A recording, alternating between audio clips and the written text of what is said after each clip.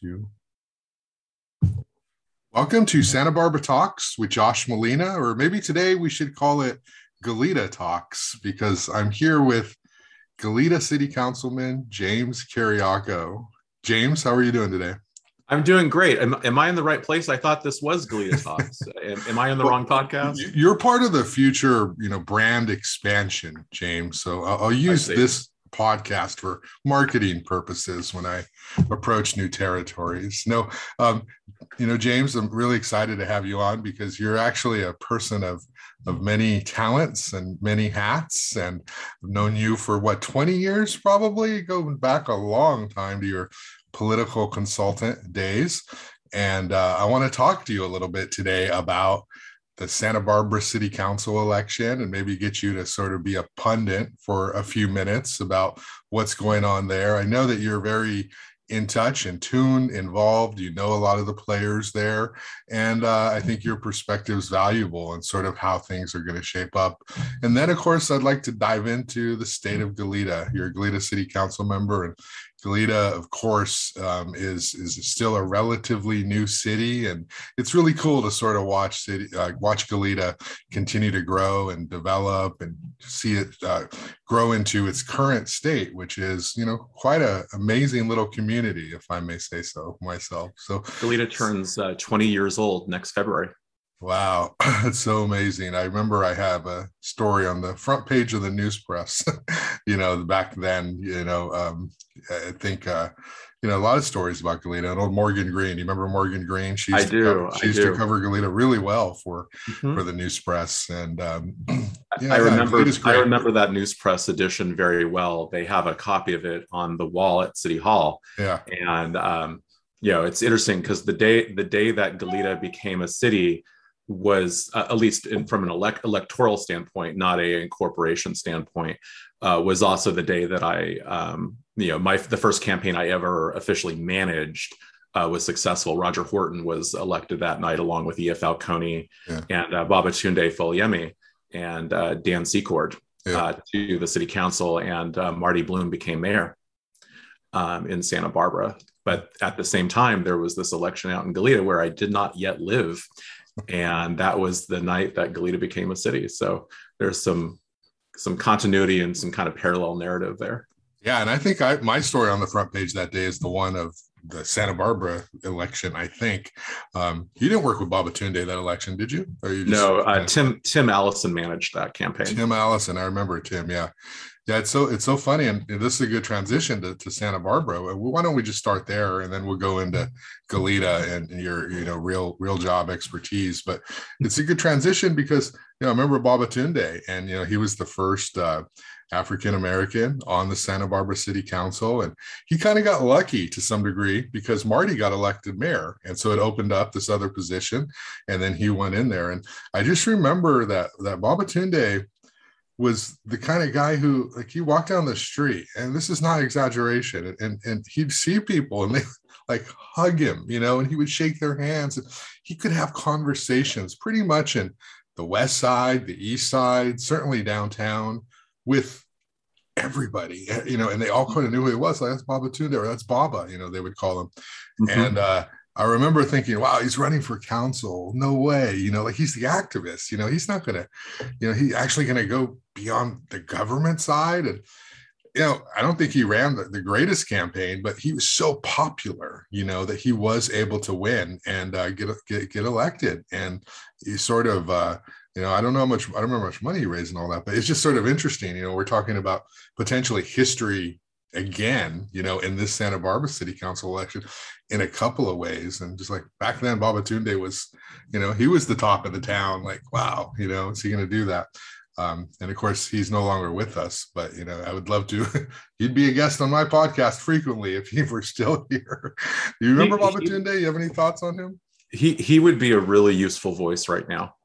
He was someone who, really came from the community and really always kept the community front in mind in all of his decisions. And, he was someone that had a really strong sense of what the community wanted, and he would be their advocate.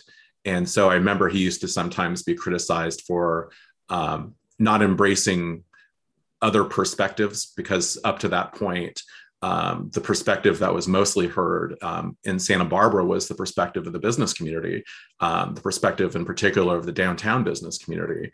And so when he was technically appointed to the city council as the top vote getter of the remaining candidates, because Marty Bloom promoted from city council member to mayor, and promoted for the final 2 years of her term, that was really a political earthquake in this town.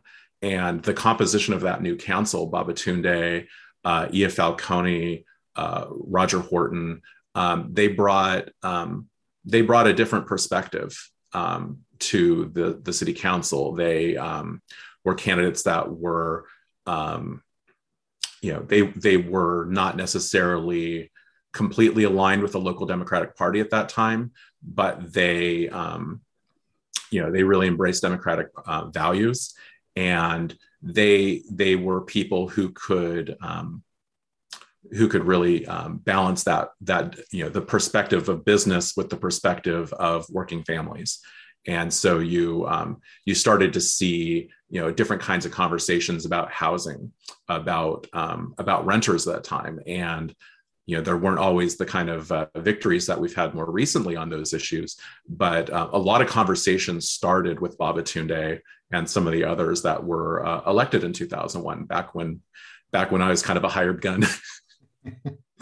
Oh yeah, and that ushered in the Josh Ia Falcone years, which was about 8 years of shall we say fun, entertainment, and well, there's a lot of ways we can describe it, but I remember, actually, and I look back now, those were the good old days. Like, quite honestly, like, that was a strong council. Like, that council was really good, and they of course had their issues, and Marty and Ia famously had their issues, but they came to Tuesday prepared and ready to work on behalf of the city. And of course, they're politicians, they had their own interests, but it was I never left a meeting thinking, wow, one person participated at this meeting today.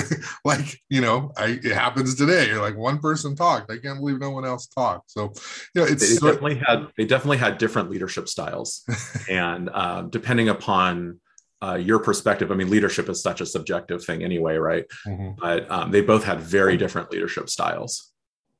Yeah. So here we are. Maybe we're going to see another ushering in of this new era. We don't know. We've got Mayor Cathy Murillo, who is facing a significant challenge from, I guess, multiple fronts. We've got Randy Rouse, a longtime incumbent council member, who has decided to run for mayor, and he's got a ton of money, more than 250 grand. I haven't looked last few days, but it's a lot of money.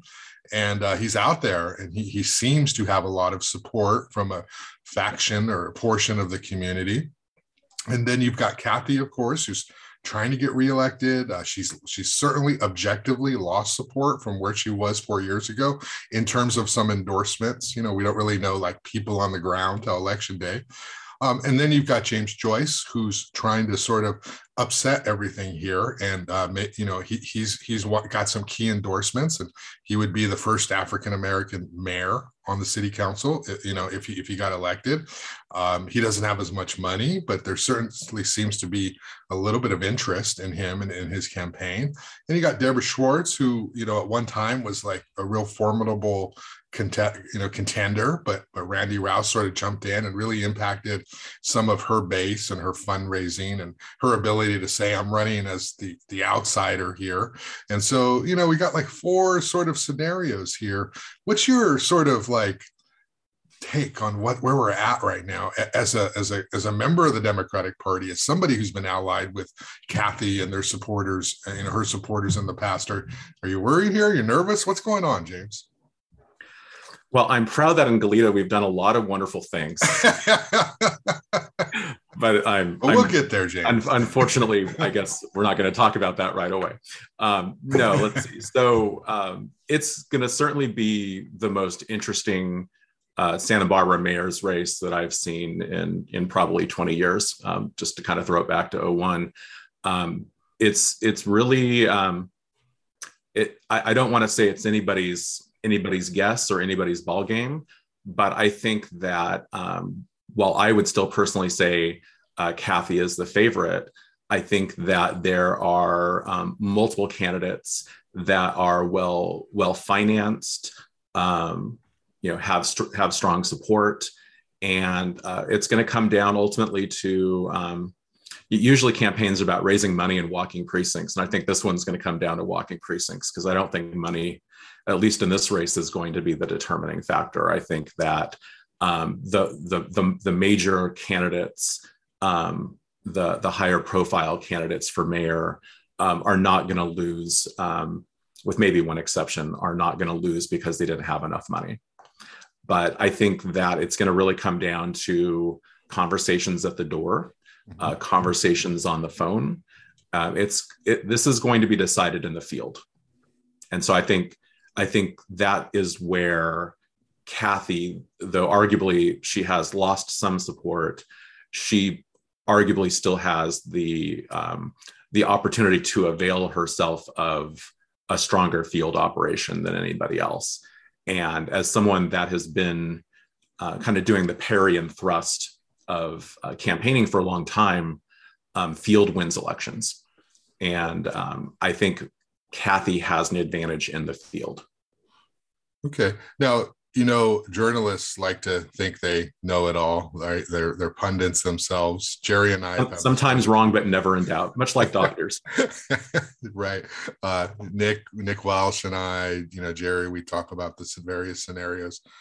Does James Joyce, can he win? One, can he cost Kathy to lose? Are we underestimating him? Are we overestimating him? You just talked about field work. The subtext there is Kathy's got a lot, James has much less. Can you talk about his candidacy and how it plays into this overall dynamic here? Well, it's a little tricky for me living in Goleta for going on 11 years now to, have a really strong sense of his day-to-day operation. I have, next year I'll have 3 jobs because I have to run for re-election next year. So it's hard for me to sit here and objectively say, I know what James Joyce's field operation is. I have a strong understanding of the party's field operation because, I walked yesterday with the party slate. Okay. So, I have a sense for how many people are out. I have a sense for how many people are phone banking. I don't have that same sense for James. I watched the show called Santa Barbara Talks last week with Darcel Elliott as your guest. And, what I heard from her was that she knows James is out walking and has bumped into him in the field. So I'll take Darcel's word for it that he's got a field operation. I don't know that he has the kind of field operation that the party has, but he's no stranger to local politics or Democratic politics. I know that he used to work for Doss, used to work for Senator Jackson. He is not someone I would want to underestimate as a campaigner. He's been around. He knows the game. He's been a part of it. But I just have a sense that the party has a really strong and experienced field operation, and I still think that Kathy has an edge for that reason over not just James, over anyone else. Yeah.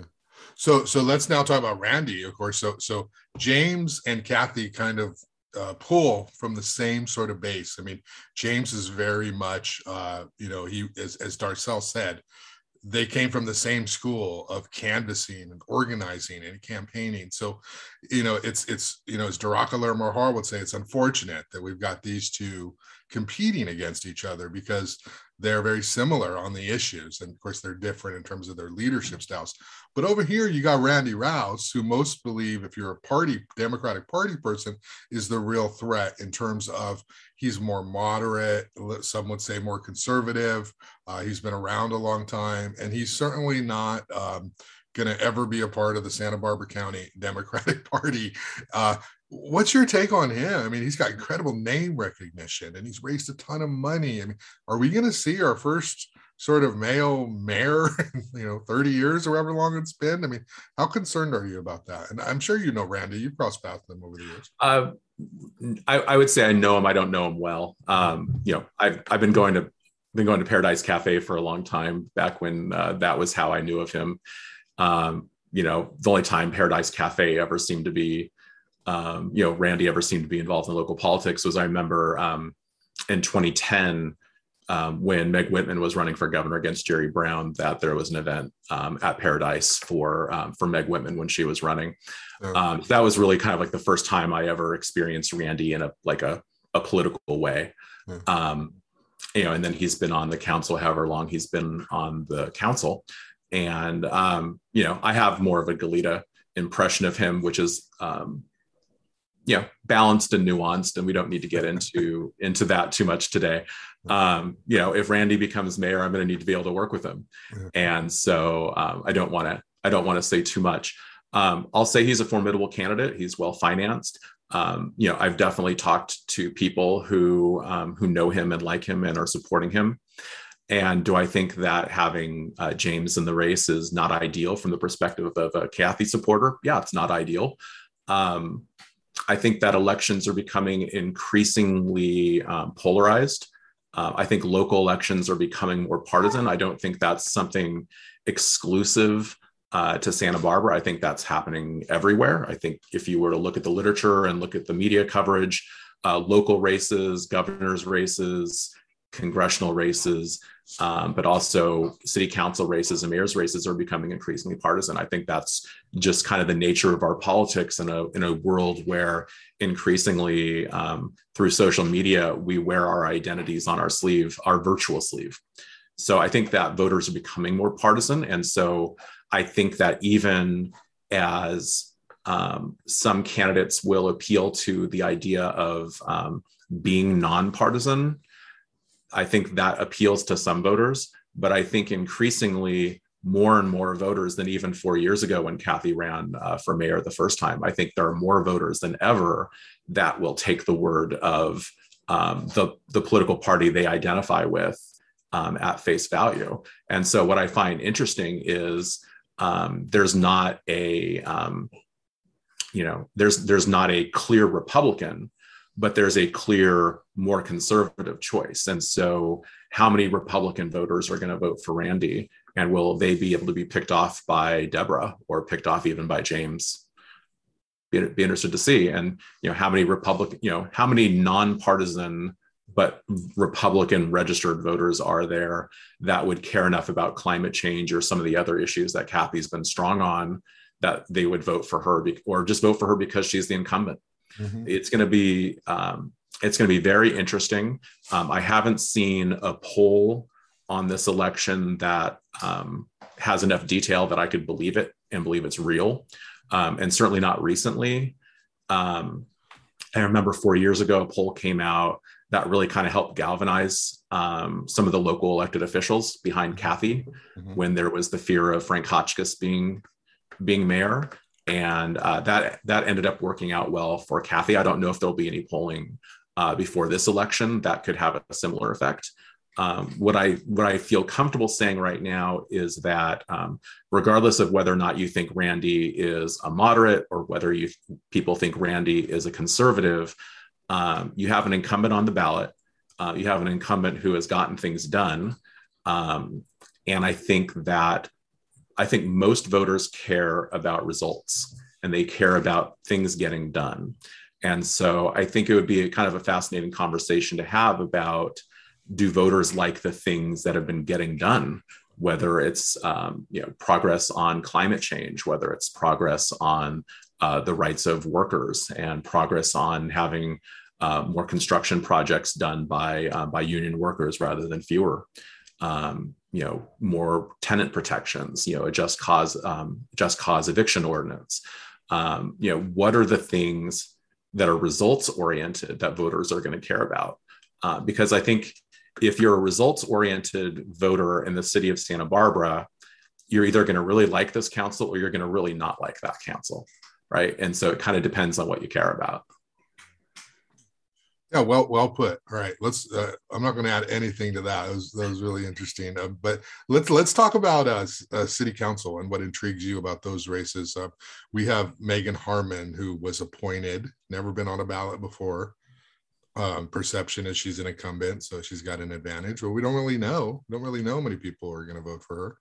You got Nina Johnson against. She's this longtime city employee, and she's got a lot of support and name recognition. Do you have any thoughts there on that contest? I mean, how do you analyze that from a political consultant perspective, pundit, someone's never been on the ballot, but she's been in office?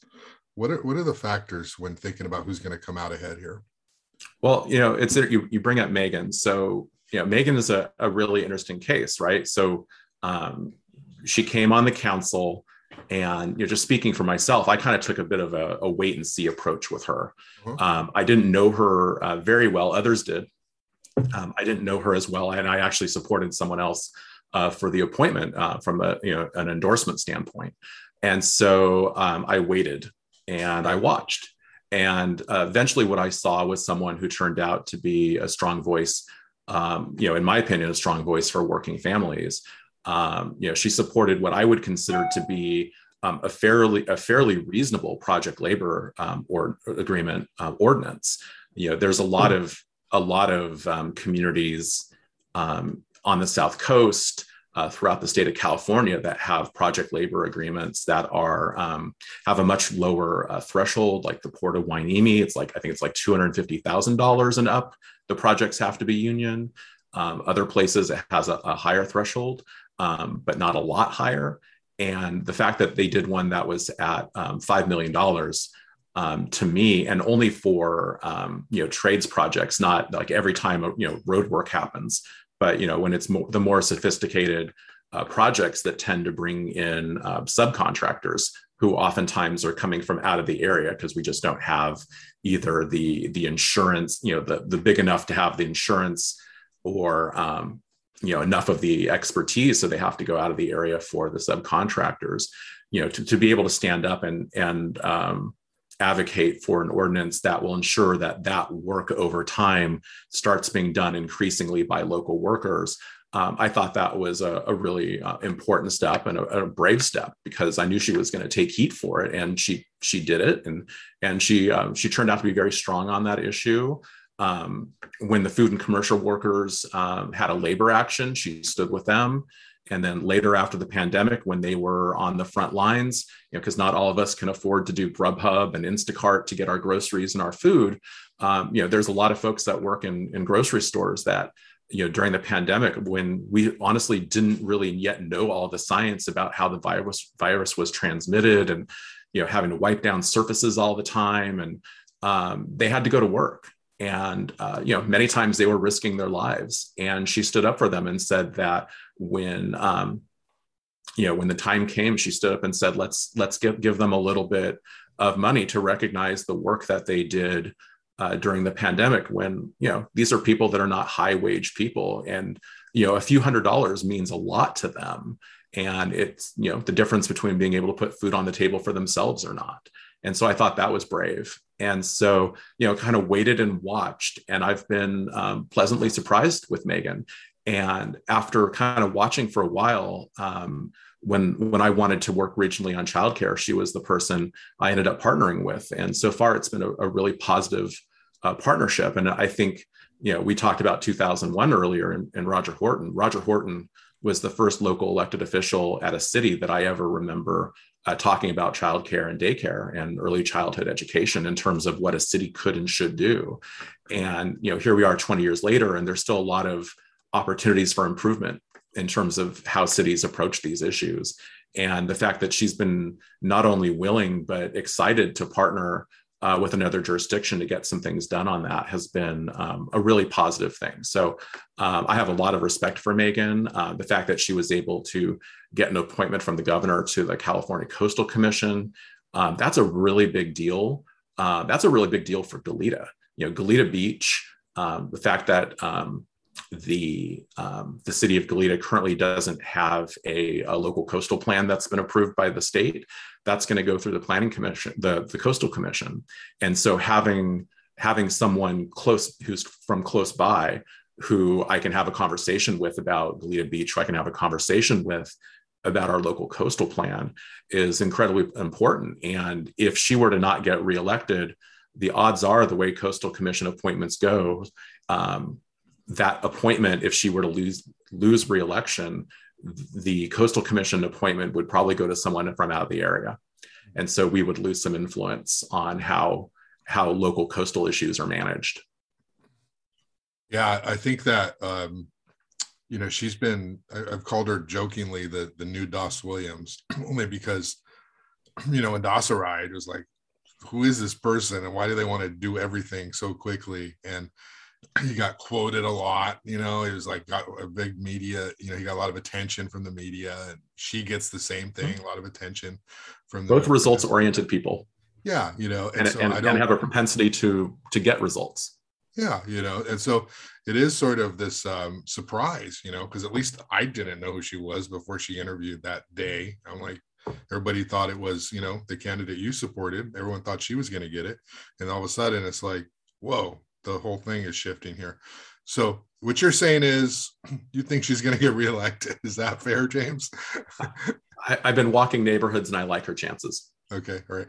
And so then we have this other really intriguing scenario where you got Barrett Reed, who is well-funded, and he's very likable. He's a nice guy. He doesn't come across as some big mean developer who wants to build Santa Barbara, a bunch of towers everywhere. He doesn't come across like that. He comes across as a nice guy, family guy, local guy who grew up here. He pushes adaptive reuse. He says he hasn't added a single square foot of building, to this town, but he is supported by the development community very heavily. And he's taken on incumbent Kristen Sneddon, who in her own story is this amazing story because she kind of did not come up through the party. She came up as this community member, Star King, Peabody, this mom, she grew up here, very, teacher, just kind of this Santa Barbara person.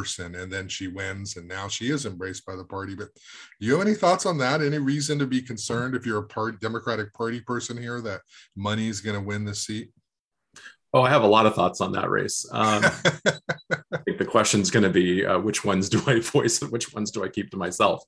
I'll say it like this: as someone who worked in Santa Barbara politics for a long time and helped elect Democrats that had different types of views, people like Roger Horton, people like Brian Barnwell, people that were seen as progressive but also sensible. They were people that I think were very much kind of the essence of kind of suburban, more moderate Santa Barbara, right? These were people that wanted housing, but they didn't want to harm the unique character of Santa Barbara by overdeveloping or putting, as Dan Secord used to always say it, the wrong things in the wrong places. And I think that what I find so fascinating about this race is, in Goleta, we talk a lot about development now in terms of not wanting too much development and having, balanced approach to growth. And in Santa Barbara, that's how campaigns used to be for a long time. It was about trying to find people that would bring that sense of balance. And I think that Kristen really kind of embodies that sense of balance. She hasn't been anti-housing. She's been for housing that she thinks makes sense. She's been for housing that fits with the character of Santa Barbara. She's been a strong advocate for more affordable housing. And when she's been put to the test, she's supported affordable housing. Sometimes people say they're for affordable housing until, they have a chance to vote for it and then they find a reason not to. And that hasn't been my experience with Kristen. I can't say I've agreed with, every vote that I'm aware of when it comes to her on housing. But I think it's, you have to know she has a really clear worldview when it comes to housing and growth. And what's so interesting is you used to have these campaigns that were about what's the right amount of growth. And oftentimes developers were kind of vilified. And we still see that in some campaigns. And now here you have a race where it's an actual developer running. And I don't know if I've ever actually seen a developer run for local office before. I've seen people who got a lot of support from developers and development interests, but I've never actually seen a developer themselves run. So, I think in some ways this is going to be a really interesting test of whether or not a developer can get elected in local politics. And if Barrett Reed wins, what will that mean for the future of development in this community? Will we see a lot more growth in development, or will we see more of a balanced approach? I think a lot's on the line in that particular race. I think Kristen Sneddon, if you were to, I'm putting on kind of my political consultant hat here, but if I were to try and kind of dream up a candidate for that district, from what I know of that district, that candidate would look a lot like Kristen. Progressive, sensible, cares about affordable housing, doesn't want to completely max out lot line every project, doesn't want to go too tall, wants things kind of right-sized for the community. I mean, that to me is kind of like a throwback to how Santa Barbara campaign candidates kind of used to be. Yeah. And so I don't know a lot about Barrett's record on the Planning Commission. I don't have the time to watch Planning Commission meetings in Santa Barbara these days. I used to, but it'll be very interesting to see whether an actual developer can win a city council race in Santa Barbara and in a district that I interpret to be not in favor of rampant runaway growth. Yeah. Yeah, it's really interesting to see, what's going to happen. We're going to find out really soon. Let's transition now to the main event, so to speak, the good land, okay, where everything is happening right in front of our eyes, where I hit congestion every morning at Stork and Hollister, thanks to your predecessors. No. Are we done with development in Goleta, James? No. Okay. Let's make it about you, not me. Okay. No, we can talk about growth. Okay. All right. So I want to ask you about Goleta. Like what's going on here that people should know about right now at this stage? You say, Goleta is going to celebrate 20 years coming up. And, people think Santa Barbara is sort of like off on its own, but Goleta's adopted a PLA. Right. Goleta recently passed a resolution in support of reproductive freedom like Santa Barbara did. So can we talk about what's going on in Goleta and the issues that you're concerned about? Absolutely. And we also just actually did a ban on flavored tobacco. Yeah. And that's going to really kind of rein in some of the vaping that's been happening out there, because too much tobacco is getting in the hands of kids these days. But yeah, a lot of good things are happening in Goleta. We are coming up on our 20-year anniversary. That'll be the beginning of February of next year. So that's a big deal. And I know that there are preparations underway to find the best way to celebrate that. And those plans are still in the works, and looking forward to seeing what we come up with. I think that there's a lot to be proud of if you live in Goleta. We've done a lot of good things. We've done a lot of good things recently. There is a lot happening right now that's visible. There are still housing projects being completed that were approved back in, I think, believe it or not, 2014. So there's a big project behind the, actually kind of next door to M Special Brewery, and kind of nestled in that kind of high tech area where Raytheon is, and some of the other kind of technology businesses. There's a housing project going in called Cortona Point that is, I think it's like about, I'm going to get the number wrong, around 150 apartments. And it's being built in two phases. One of the phases is at the point now of they're starting to sign people up for leases. And then the second phase is still being constructed. In terms of where people might notice this, so if you're driving on the freeway towards Santa Barbara and you get to Stork, you'll start to see it on the right-hand side of the freeway. You'll see the construction. So the development's very close to the freeway. It's set back from Hollister. It's right on the railroad tracks. It's very close to the railroad tracks. That's very true. That's just where the railroad tracks are. So it's very close to them, and it's coming along. That project was approved, I think, 6 or 7 years ago. I've been working with the developer to see if he can reserve some of the units for family daycare providers, so that the residents that live there that have young children, or the businesses that are across the street or in the surrounding neighborhood, can leave their children there, while they're at work, so that that'll save a couple car trips, and it'll also help increase the access to affordable childcare in our community. And John Price has been very receptive to that, and we're still kind of working through some of the details there. So that's happening. So that project will come in soon. That'll be a mix of 1, 2, and 3 bedroom apartments. And it's one of the last kind of major projects that were part of the Goleta General Plan. So when that one's done, there will just be kind of, I think, one major potential project left after that, which is, it used to be called Willow Springs Phase 3. 2 parts of Willow Springs have been done. The final one that people call Heritage Ridge, that one is in the planning process and will be coming to the City of Goleta Planning Commission sometime in the future. And that's another major project. That one will probably be more than 300 units if it ever gets built. That's the last major project that could actually happen in Goleta without changing the general plan, without doing something to pave over agricultural lands, which people in Goleta do not want. They like the agricultural kind of small town feel of Goleta. So I think that if there's any real growth in Goleta after Cortona is done, and after something is finally resolved one way or another with Heritage Ridge, it's going to have to be kind of repurposing some existing space.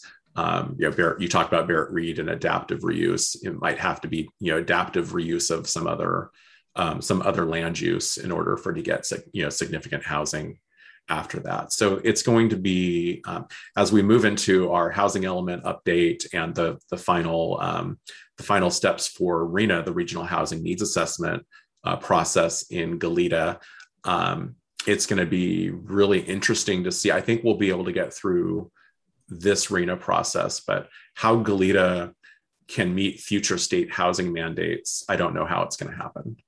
It's going to be a huge challenge for Goleta. And I think we're going to have a big conversation as a larger community about growth and housing and where housing can go, and what's that going to look like. Yeah, can you rezone some of these commercial areas to have housing? I mean, if we know we don't want to develop in that swath of land to the toward the mountains off Highway 101, right? Like if that ever gets developed, I'm out of here. Like forget like that. We need that open space, right? Where can we put housing? And think creatively. I feel like there's a big industrial area, all up and down Hollister, all the way to Elwood. There seems like there's spots for housing that aren't on agricultural land. Is that some of the conversations? Or? I think so. So a huge majority of Goleta, when I say huge, I mean like around 70% of the voters supported Measure G 2012, which said that it identified large agricultural parcels that still exist in Goleta, and said that if you want to rezone those for housing, you can't do it without there being a vote of the people. Yeah. So if you wanted, I think you didn't say Bishop Ranch, but you were probably alluding to Bishop Ranch earlier. I didn't want to put it in anyone's mind, but yes. Well, looks like I just stepped in it for that. So, please, I'll be careful what I say here, but you can't do anything with Bishop Ranch without the voters weighing in. Yeah.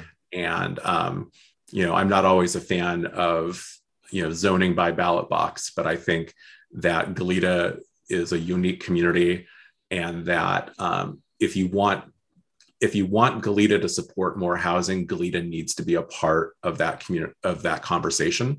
The whole city needs to be. And so I think for Goleta that makes sense. And so I'm glad that we have Measure G 2012, because it's going to ensure that if anything ever did happen with any significant agricultural parcel, that needs to be a transparent process, that needs to be a collaborative process, that needs to be a community process. I don't want to go too far deep into this because it's not your expertise, but I wish there could be some coordinated effort between Isla Vista and the county and the city of Goleta to talk about how, and UCSB to talk about how the impacts of Isla Vista and students and growth and housing there impact in Goleta, because it's this artificial line, it's like, oh, Goleta County, and El Colegio, and it's like all of a sudden. But if you've ever been, James, like to you go to a Target, like it is, especially during the school year, it is a sea of people, and they're walking, they're on bicycles, they're on cars, and they're not from like Goleta, so it's dangerous. You're like crossing the street, and it's like, oh my goodness. And I wish there could be more coordination between how we grow between Isla Vista and the county, which is not the Goleta, and the city of Goleta, because it is quite, just spend some time there on Stork in front of Target and Camino Real Shopping Center, and it is incredible the amount of busyness and activity that goes on. I want to talk to you. Sorry, do you want to comment on that? Do you have any thoughts on that? I'll be very careful and cautious in how I comment on that, because I'll just say we're in dialogue. I'll say it like that. We're in dialogue with the university and the county when it comes to the impacts associated with the students, because we have a situation right now where there's a lot of students living in hotel rooms. They're living in unincorporated area hotel rooms, and they're living in Goleta incorporated hotel rooms. And that has a significant impact on the city of Goleta in terms of our revenues, because after 30 days, you cannot collect transient occupancy tax on an occupant of a hotel room. So that creates impacts on the city. And I'll just stop right there, just saying that's something that would be true anywhere else in the state of California, and it happens to also be true in the city of Goleta. Yeah. Well, there's a housing. I'll just stop right there.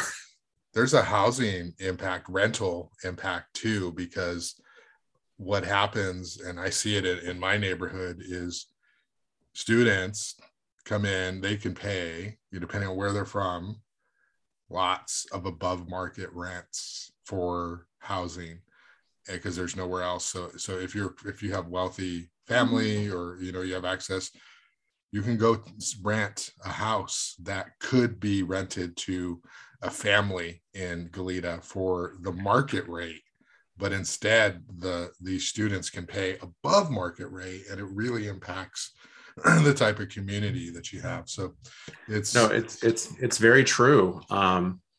I think that regional conversations between Isla Vista, the county, Goleta, and even Santa Barbara, because Santa Barbara has the airport right there. So I think we all need to be talking, and we need to figure out a way to resolve some of these issues. One of the reasons why I pay a lot of attention to what happens in Santa Barbara is because, for Goleta to be successful, we really need Santa Barbara to be successful. And the better they can meet their housing challenges, the better off we are. So it's important that we work well together and that we work regionally. Hey, let me ask you a question a little bit deeper. You mentioned childcare a lot, right? It's a concern for you. It's a passion for you. It's a political issue for you, but it's also a personal one. You've talked about Roger 20 years ago, and you two working on that. Can you talk a little bit about why this issue is so important to you? So many candidates, they say the same thing, right? They talk about the homeless, they talk about the housing, right? They talk about development, and these are important issues. You talk about the importance of childcare for working families all the time. And it's not, Megan Harmon talks about it. You've been talking about it first and for a lot longer. Why is this so important to you? Can you talk about that? Sure. So, and I'll talk about it from a couple of different perspectives. So, when when cities came about, cities had to deal with different kinds of challenges, right? So it's like, well, where can we put parks? Where can we put open space? Where can we put housing? Where should a hospital go? You know, a lot of planning considerations happened when cities were first happening. And most of the time, childcare, daycare, early childhood education in general was not a consideration. And the reason why is because what our workforce looked like in the city of those days was a very different workforce. It was a male dominated workforce. And so, you know, people that were caregivers were primarily women, and most children got their early childhood education from that one parent at home. So what's happened since the 60s and the 70s is the nature of our workforce has changed. We've gone from being single earner driven workers being able to bring home the bacon, so to speak, and the other, usually the woman, being able to stay home with the child, and if there's an economic calamity, they can go and work for a while, to now a workforce where both parents, regardless of their gender, regardless of their gender identity, have to work. You know, we've gotten to a point as a society where not working isn't really an option for you. Unless you have a certain economic situation, you have to work. And so it's created this new dynamic that's been, I use the phrase hiding in plain sight. Well, this is an issue that's been hiding in plain sight for years. And I think that cities are just now starting to come to the realization that how we plan for childcare or not impacts our ability as a city to be able to function well or not. And I wrote an op-ed about this I was getting ready to write the op-ed right when COVID hit. I ended up changing the op-ed to talk about the impacts of COVID. This was in March of 2020, about the need for childcare infrastructure. And right now we're having a national conversation about what we call human infrastructure, right? So you have the infrastructure bill at the federal level that has already passed the Senate, and the House has been waiting to deal with it because they want to also deal with the human infrastructure bill, which is the Build Back Better plan, right? And the Build Back Better plan has the human infrastructure piece, including childcare. And so I think childcare is really having a moment right now. I think it's largely due to the fact that Elizabeth Warren ran for president and had a really strong childcare program. And I think President Biden kind of took note of that and has adapted and shifted to accommodate, because I think he now has a better sense of the problem. So I think it's important for cities to actually have zoning that is not exclusionary zoning for childcare, where if you want to have childcare in your home, in your business, that you don't have to go through a bunch of hoops. The state already has a lot of requirements to make sure that it's done safely. So cities shouldn't do too much to make it harder. And so one thing we've done in Goleta is when we did our zoning ordinance update, our staff was already going to have some childcare improvements because that's where things were going. I was able to work with our staff to kind of soup it up a little bit more and make it a little bit more progressive, to create some different incentives. And we're starting to see that now. So there's a project out at the Cayo Real Marketplace that's going to happen. That's going to be medical office buildings. Well, if we hadn't done our zoning changes, it would only be medical office buildings. The way that project is proceeding now, because we did our zoning changes, they're going to incorporate some childcare on site.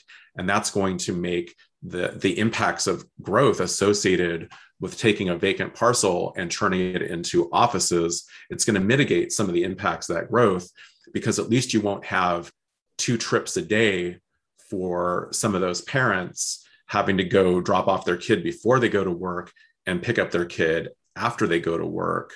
They can have their child right there. And if they want to go check on how the child's doing on their lunch hour, they can walk over and spend some time with their child. And I think that will be really a really positive thing. I think that childcare is also being increasingly seen as an economic development issue as well. And I would say that even the National Chamber of Commerce recognizes that. And so I think the business community recognizing the importance of childcare makes it easier for those of us who care about the social and kind of human interest aspects of that. Makes it easier for us to work together, because I think there's sort of a new community consensus building around the importance of affordable, accessible, quality childcare. The county of Santa Barbara just voted to set aside $2 million of the rescue plan money towards stabilizing the childcare sector, towards ensuring that we stop the bleeding, because childcare spaces have gone down post-COVID. So what I would say is if you want people to be able to work, you have to have the infrastructure for them to be able to work. If you want to have a workforce that can't have any children, then we can kind of keep going down the current path of not having a place to put your children and ensure that they're getting a good education, that they're being exposed to good nutrition, having opportunities for healthy, safe play, and to be able to grow their minds that way and to be able to develop. One of the great things about being a city council member is you get to be a member of things like the National League of Cities. In 2019, I went to San Antonio for the National League of Cities conference. The city of San Antonio did a major early childhood education initiative called Pre-K for SA. And this was something that was initiated by Mayor Julian Castro, who recently ran for president and was also recently in Santa Barbara through the UCSB Arts and Lectures program. And what he did was he convened a task force of business leaders and community leaders.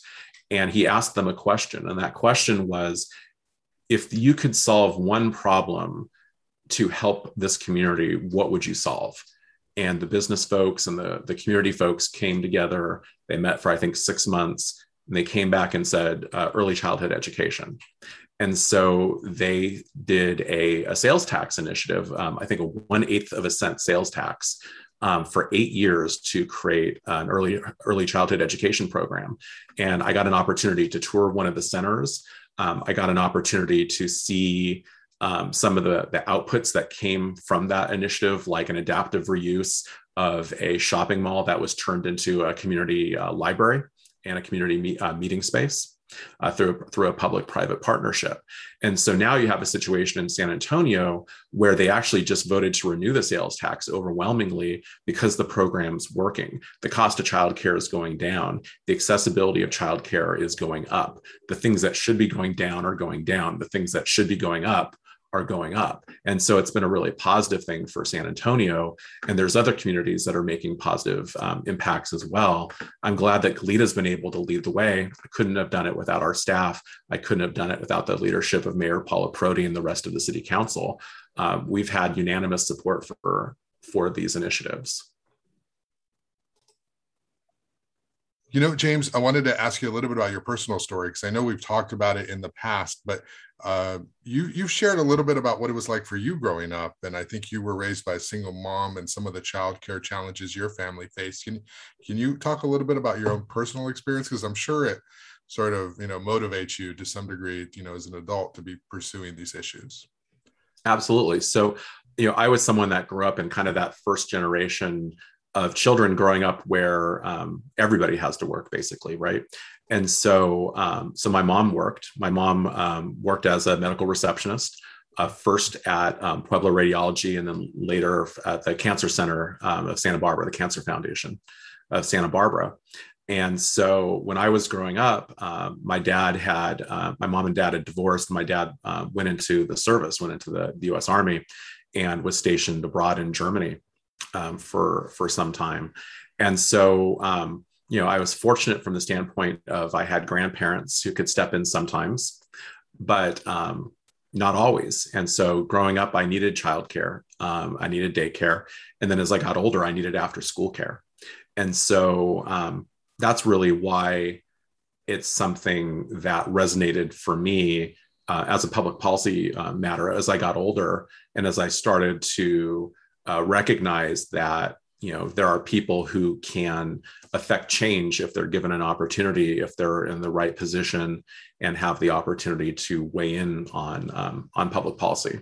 So it's been really rewarding to be able to work on an issue that was challenging for me personally growing up, because I was someone who had a lot of privilege. My family, my grandparents were fairly well off on both my mother's side and my father's side. So I was exposed to certain things, and I had certain privileges. But I was also living with a single mother who was working on a receptionist salary, and sometimes worked at night as a bartender when she needed extra money. So money was often tight for us. And so, I got to experience some of the struggles that she had to experience. And so I can only imagine how much more difficult it would be for other folks who don't have some of the same kind of privileges, who didn't have a grandparent who could step in sometimes, who didn't have a trusted family friend that could step in sometimes.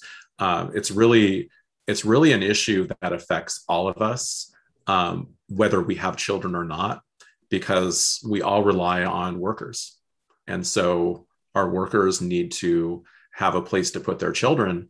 But also, if we want our community to be successful, ultimately, we need people to be well adjusted. We need people to have the best possible chance every day to have a good education. And from everything we know from a scientific perspective, those first 3 years are so critical. The first 5 years are important, but the first 3 years in particular are essential. And if more of our children every day don't have access to the best possible services, they're going to have a tougher time as they get older, as they go into the K through 6 system, as they go into the secondary school system, as they think about things like college or community college. It's just going to be tougher for people. And so if you have information and that something can matter to people and it can make a real tangible difference in their lives, I think you have an obligation to try and make things better.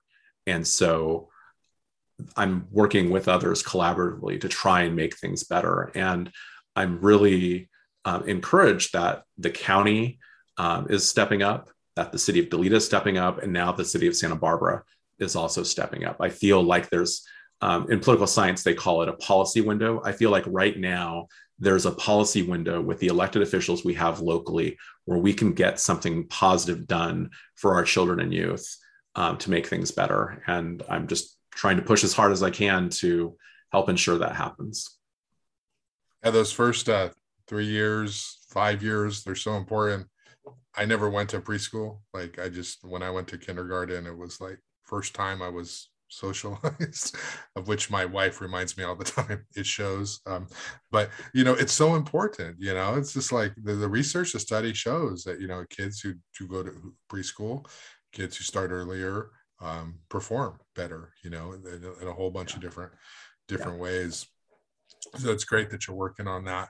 You mentioned that Goleta banned flavored tobacco with vaping, and that's something not even Santa Barbara has done, right? So Can you talk about why did Goleta do that? Why was that an issue, and why did you take that action?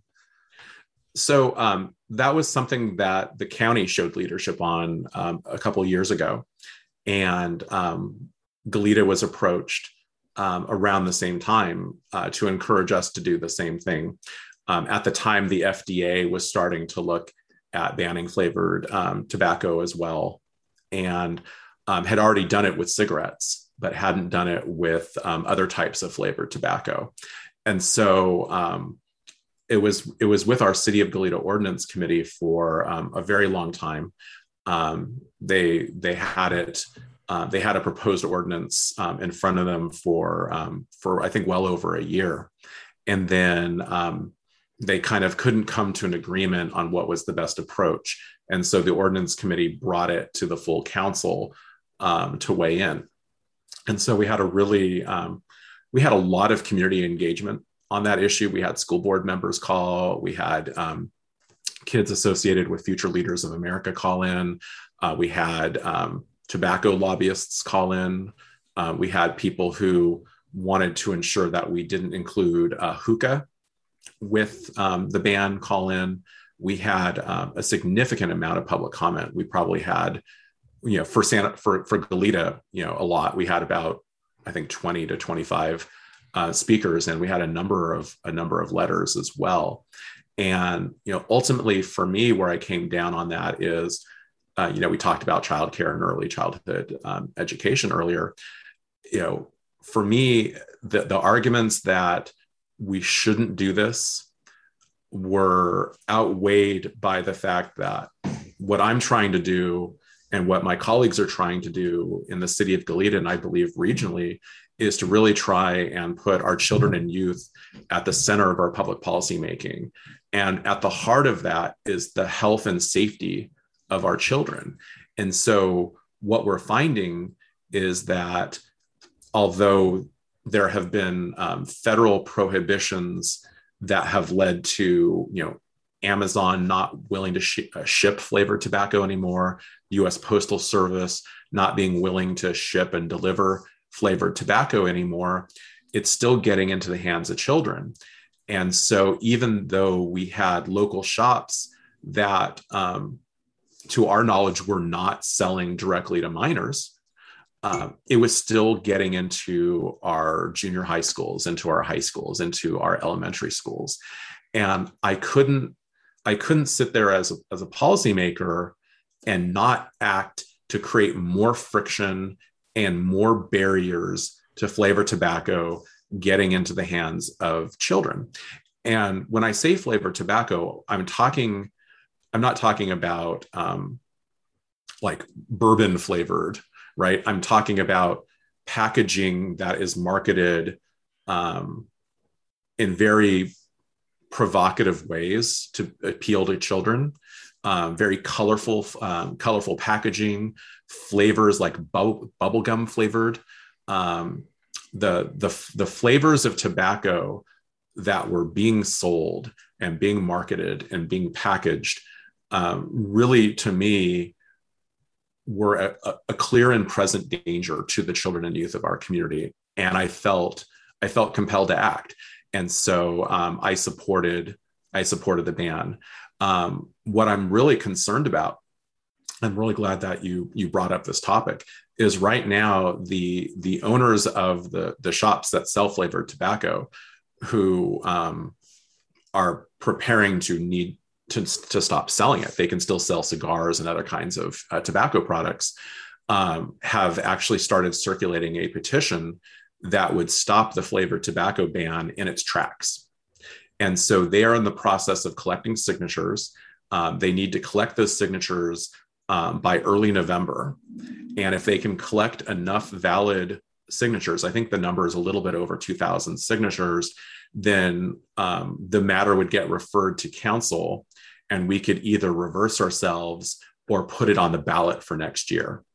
And so at that point, then we would have almost a year of not being able to protect our kids, where this would still be out there and it would still be getting into schools and getting into the hands of the wrong people. And I just think that's fundamentally wrong. And I really hope that people don't sign the petition if they see it. I would really encourage people to not sign the petition. What is the argument for doing that? Like, what is the argument for these businesses that are selling flavored tobacco? What argument can they make that this is a good thing, or that why should people not support a ban if we know that tobacco is bad for you, and we know that tobacco products earlier in your life is bad for you? Like, what argument are they making that the Goleta should not take this step? Well, the first argument they made, until it was contradicted, was that, oh, well, they'll just buy it online. So why should you lose the tax revenue? Mm-hmm. And so then when it was pointed out to them that it's been, for all intents and purposes, banned online, because it's so hard to get it now online, because the delivery services just don't want to they don't want to get exposed to the litigation, and they're aware that the FDA is looking at banning flavored tobacco the way they banned flavored cigarettes.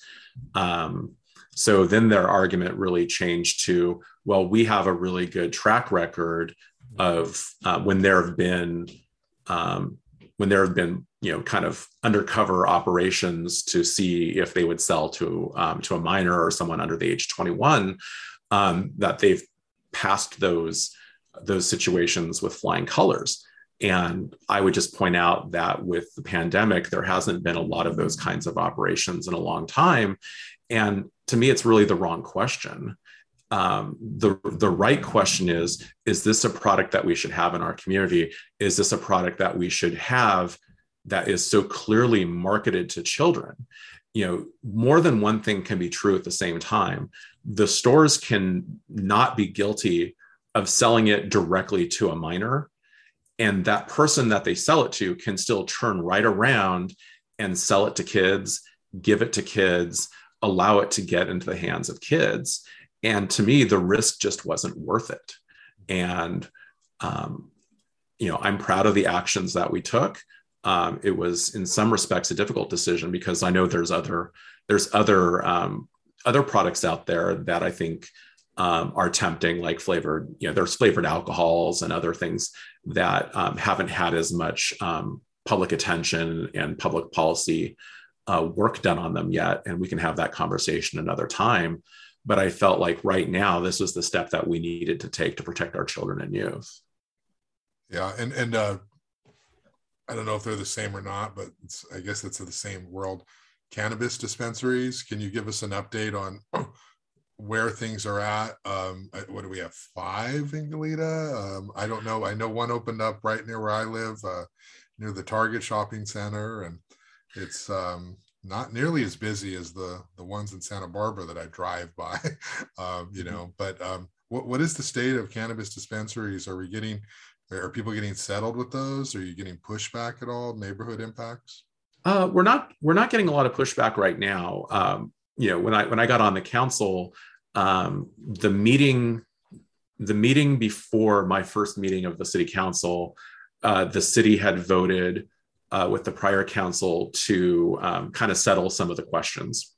And then it quickly became apparent after I got elected and started on the city council that more work was needed, and that we needed to have a different approach and to go from less of a land use perspective and more of a business license perspective.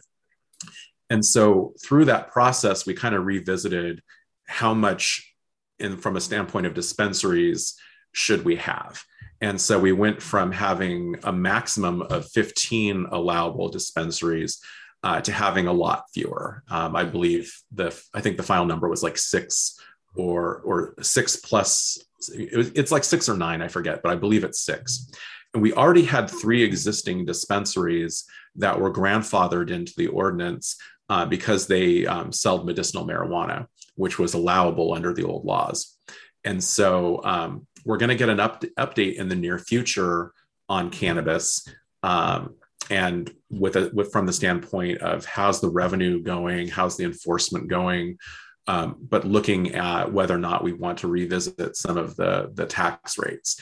What I would say about Goleta and cannabis is there's not a lot more out there from a retail perspective than there used to be. It's largely the same. We have the one dispensary that opened up by Target, and I don't have any data on how well they're doing or anything like that yet. That'll come to me and the rest of council in the near future. But what Goleta has done is we've taken the approach that not so much to be focused on allowing a lot of dispensaries, and we actually went ahead and banned outdoor growing. So outdoor cultivation is not allowed in Goleta, but where we have been able to realize some additional revenue is through distribution. And so there are a few companies that do business in Goleta, and they basically it's almost sort of like like an Amazon.com kind of a thing, right? Where they have Sprinter vans and they take cannabis that's ready to go to other retailers, and they go and distribute the cannabis to other retailers throughout the Southland and the Central Coast and other areas. And so that's been a pretty good source of revenue for Goleta. I think we've realized about $2 million or so annually in cannabis tax revenue by allowing distribution. But we've basically taken the approach that less is best when it comes to retail. That we should have some retail, but not have it like on every street corner. And then we've really focused more on distribution. So distribution, you mean like delivery? That's what you're taxing the people delivering? Well, not just be clear, not home delivery. There's different rules that relate to home delivery and micro businesses and things of that nature. And there's actually a lot of prohibitions on what cities can do to govern and regulate some of those types of businesses. But when it comes to dispensaries, we've been pretty aggressive in kind of dialing that back. But we've been more permissive when it comes to allowing companies to distribute cannabis to other retailers in other jurisdictions. I see. Mostly in the Los Angeles area. So didn't the state law allow outdoor cultivation if it were like a very few number of plants, or was that indoor? Indoor. Oh, okay. What the state basically did was they said you can either follow the state law, or you can create your own rules and create your own cannabis program within certain parameters. So, for example, in the city of Santa Barbara, I think you have the ability to cultivate one outdoor plant. I think that's correct. I think you can cultivate one outdoor plant. Goleta, you can't cultivate outdoors. You can cultivate indoors one plant. But you can't do there's a reason why you're not seeing some of the issues in Goleta that you have in kind of the unincorporated areas by Carpinteria, because we haven't allowed outdoor cultivation. So that we basically made a decision that we want to preserve our agricultural heritage, but there are limits to that. And thank God for that, James.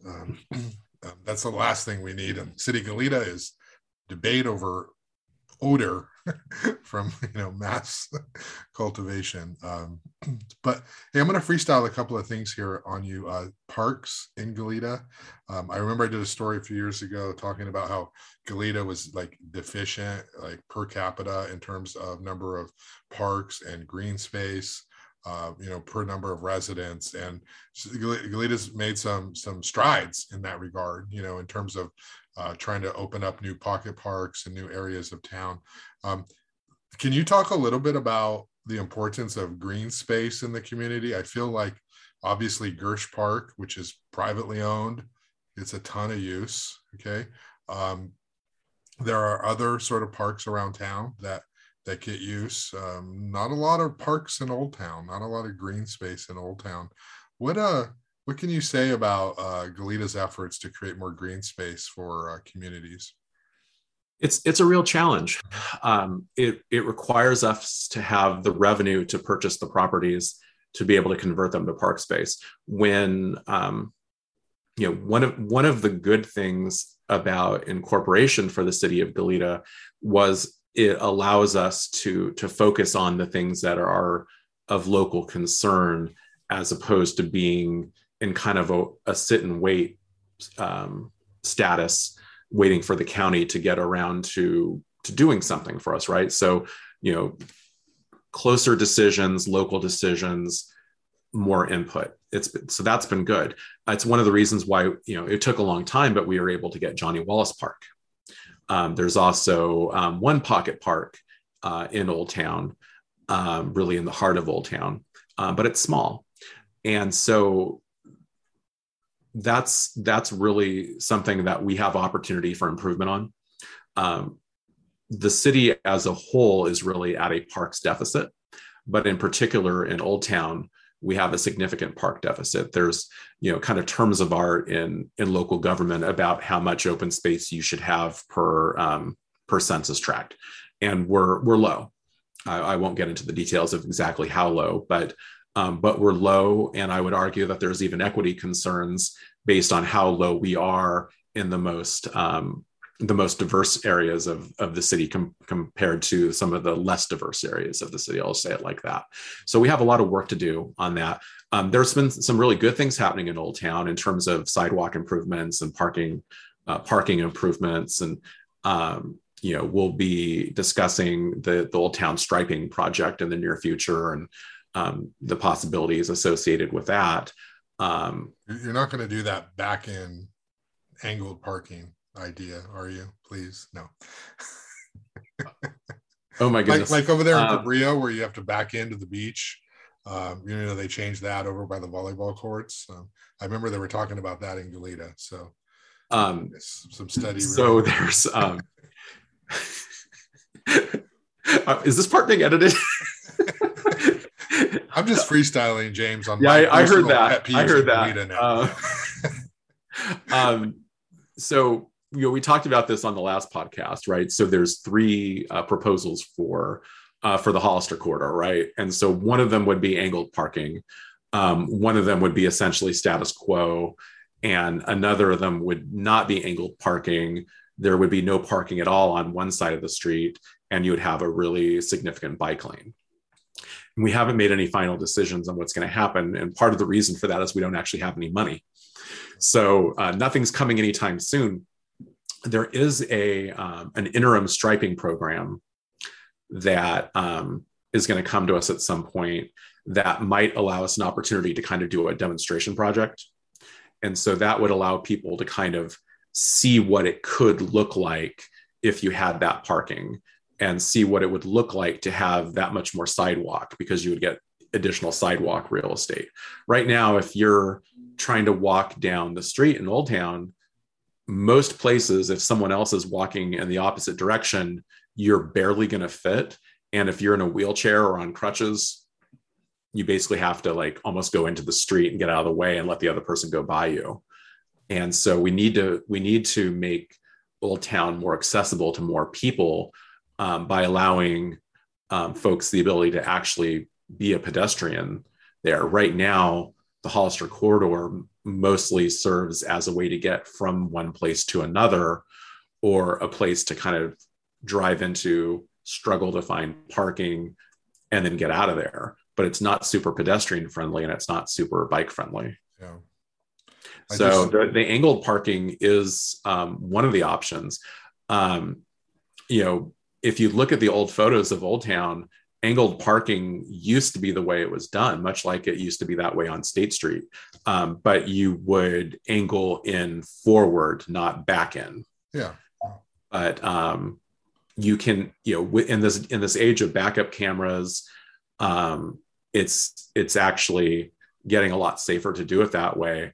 The advantage to the back end parking, and we're doing this in some parts of Old Town right now, where that parking actually already exists.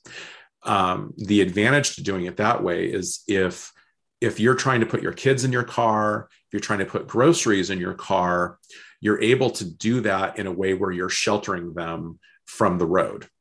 Whereas if you park at an angle forward and you're trying to put the kids in the back seat, they're out kind of in the street, right?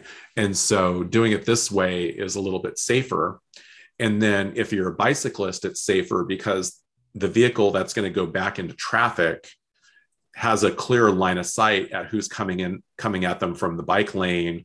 Or if they're a confident cyclist and they're not using the bike lane, they're going with traffic in the road as they're allowed to do, you have a better line of sight to be able to see them than if you were backing out into the street, right? So right now, I would argue that just being able to parallel park on Hollister is not terribly great for pedestrians. It's not great, really not great for cyclists. And it's not very good if you're trying to put your kids in the car or put your groceries in the car. I just tell my daughter, stand right here, I'm gonna put the bags in the back, and I'll be right back. I feel like I'm gonna drive through like Old Town Coffee if I have to back into a space. Like it just feels sort of like, would you back in front of the Trader Joe's, in front of the Coffee Bean and Tea Leaf, and the, on that side? Like that would be a disaster. Like what? I don't sort of see with the busyness of Old Town. I feel like coming out is great, but going in would slow traffic. I would think it would stall. Well, I think that's a feature, not a bug. Yeah. We're if you kind of can't have your cake and eat it too, right? You're either going to make the Hollister corridor more pedestrian friendly or less pedestrian friendly. You're either going to make it more bike friendly or less bike friendly, and you kind of don't get a chance to have it both ways. Unfortunately, you can't always do that, right? So I don't know what the final decision will be, but I'm not going to rule out the angled parking as an option, because what I'm seeing is if that's part of a plan to slow traffic down in Old Town and encourage people, because we're going to do Equal Fowler, right? So that's in progress.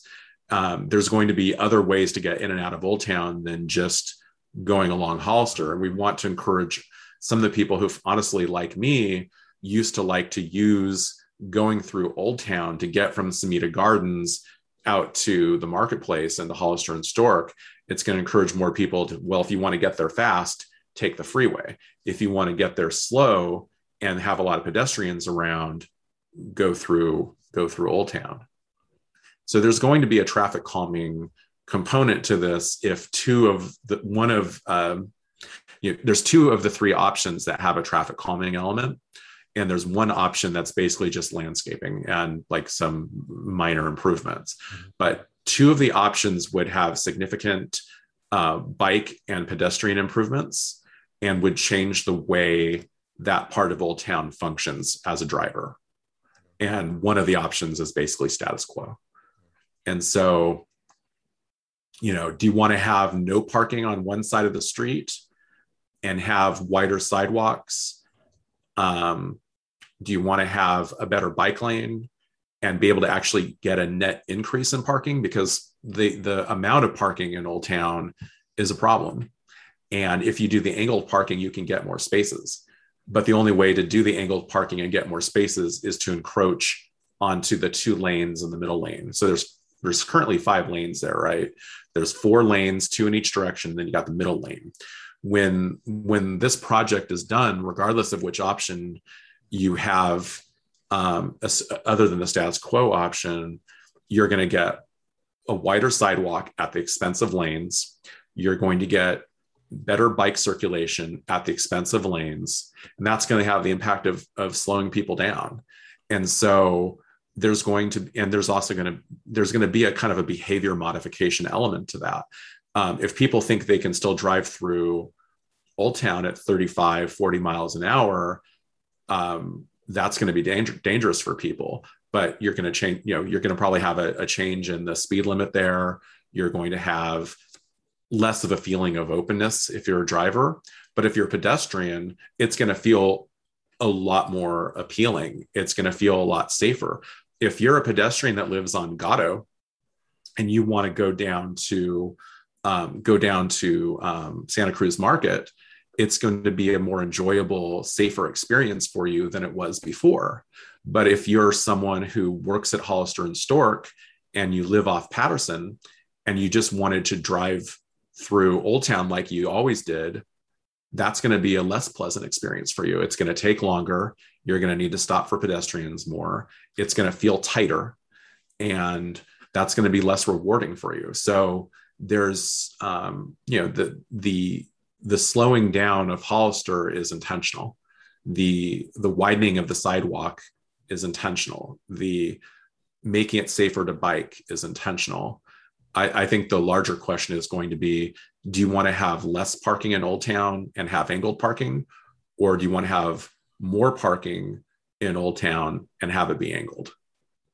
I think that's really kind of the fundamental choice. And then there's other things that are happening in concert with this. So the Hollister Bridge improvements. We just had a presentation on an update on the Hollister Bridge project. So that's coming along. That's getting closer to construction. That's going to be next year. And then there's the Eckwell Fowler improvements. And so Eckwell, which currently does not cut all the way through Old Town, it on the other side of the 217, like where Giordano's and all of that is, you have Eckwell, but then it basically stops. It will continue from Kellogg. It'll start up again at Kellogg, and it'll go all the way through to Fairview. And so you will have another way. So if you live at Winslow, the Old Town Village project that got approved in 2016, that project, you will have the ability to, if you don't want to, you don't have to go along Hollister. You can get in and out of there another way. If you want to take Fairview, go across Eckwell and get to Fowler, and get to Fairview, you can. But if you want to go down Kellogg and then get on the freeway, you can also. So there'll be more choices. There'll be more options. There'll be more circulation. There's going to be some roundabouts included in that project. Right now, if you are trying to go into, go towards Santa Barbara and you live in the part of Old Town, like along Dearborn, you cannot make a left turn and go towards the 217 and the freeway. You have to make a right turn onto Hollister, go all the way over to Kellogg, make a U-turn at Kellogg, and then go along Hollister to the 217 and get on the freeway. And having those kinds of barriers to circulation isn't good for pedestrians. It isn't good for motorists. It isn't good for cyclists. So we're doing some things that are going to make it easier for people living in Old Town to get around, whether they're on foot or on bike. And in the case of the Hollister Village and Eckwell Fowler improvements, if you're in a car as well. Yeah. It's going to it'll make life easier as a driver if you are an Old Town resident, but not necessarily some of the projects that we're talking about doing. If we can get the funding, some of the Hollister corridor improvements will be less focused on vehicle circulation and more focused on creating better conditions for pedestrians and cyclists. Yeah, and hopefully Goleta continues to do a lot of Spanish language outreach, because that project could very easily become one of what City Hall wants and what planners want, and not necessarily functioning on the ground what the community wants. So, and that community, of course, is largely Hispanic, and I'm sure there's a large Spanish language component there as well. That's an important consideration. Our city has I'll say it like this: we've taken steps to get better at Spanish translation and interpretation, to get better at Spanish language outreach. We can and we have to do better at that. But it's something that we're sensitive to, and it's something that we're working towards. But we still have work to do there. Yeah. One more thing on Old Town is, when I was in San Jose, they did facade improvement programs so that the business owners could apply for money from the city to not redo Old Town, but or to redo East San Jose in this case, but just make the fronts of their buildings look more modern. Is that something Goleta has thought about? One thing about Old Town is it's unique and has character, and it works for the community and the people who live there. So we don't want to change it, make it like Santa Barbara or anything, but there's certainly some infrastructure repairs that could, or maybe that's not infrastructure, but there's certainly some improvements to the appearance and the facades and the fronts that could be done if they had the money to do so. Has that been on the radar at all to help any businesses with anything like that? That's something that the city, I could be wrong about this, so take this with a grain of salt. Sure. But my understanding is that a number of years ago, the city did put some funding aside for facade improvements, and some businesses took advantage of that and others didn't. I don't have all the details. I think we can all agree that if that did actually happen, it wasn't terribly successful, at least looking at the whole extent of the corridor. And so there would be opportunities to, to improve that and to do a better job at that. If that's whether or not that's something that's currently under consideration, I'm not aware of that. That's certainly something that could come through our economic development committee at the city and could come to the council at a future date. I think that's another example of there's a lot of things we'd like to do. We only have so many resources. As a city, we kind of serve the public with one hand tied behind our back, so to speak. And that's because we have a revenue sharing agreement with the county of Santa Barbara, where in exchange for being able to incorporate and become a city, we have to give some of our sales tax and some of our property tax revenue to the county in perpetuity. And so that creates missed opportunities for us, because we don't have as much revenue as we would have if we were Buellton or Solvang, which were incorporated a lot more recently than, say, the city of Santa Barbara or the city of Carpinteria. Those were more recent. Like Buellton was a more recent incorporation, not as recent as Goleta, but the county has a revenue sharing agreement with us because it was the law when we incorporated.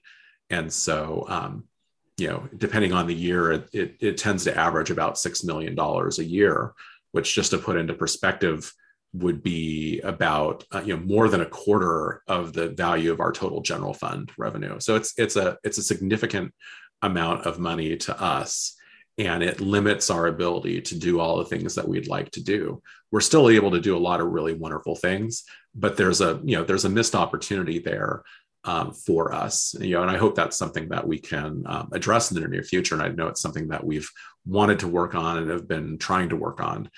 So far, we haven't been successful, but we're going to keep trying. I remember Roger Estevez talked, and others, of course, but Roger Estevez has talked about that quite a bit with the county.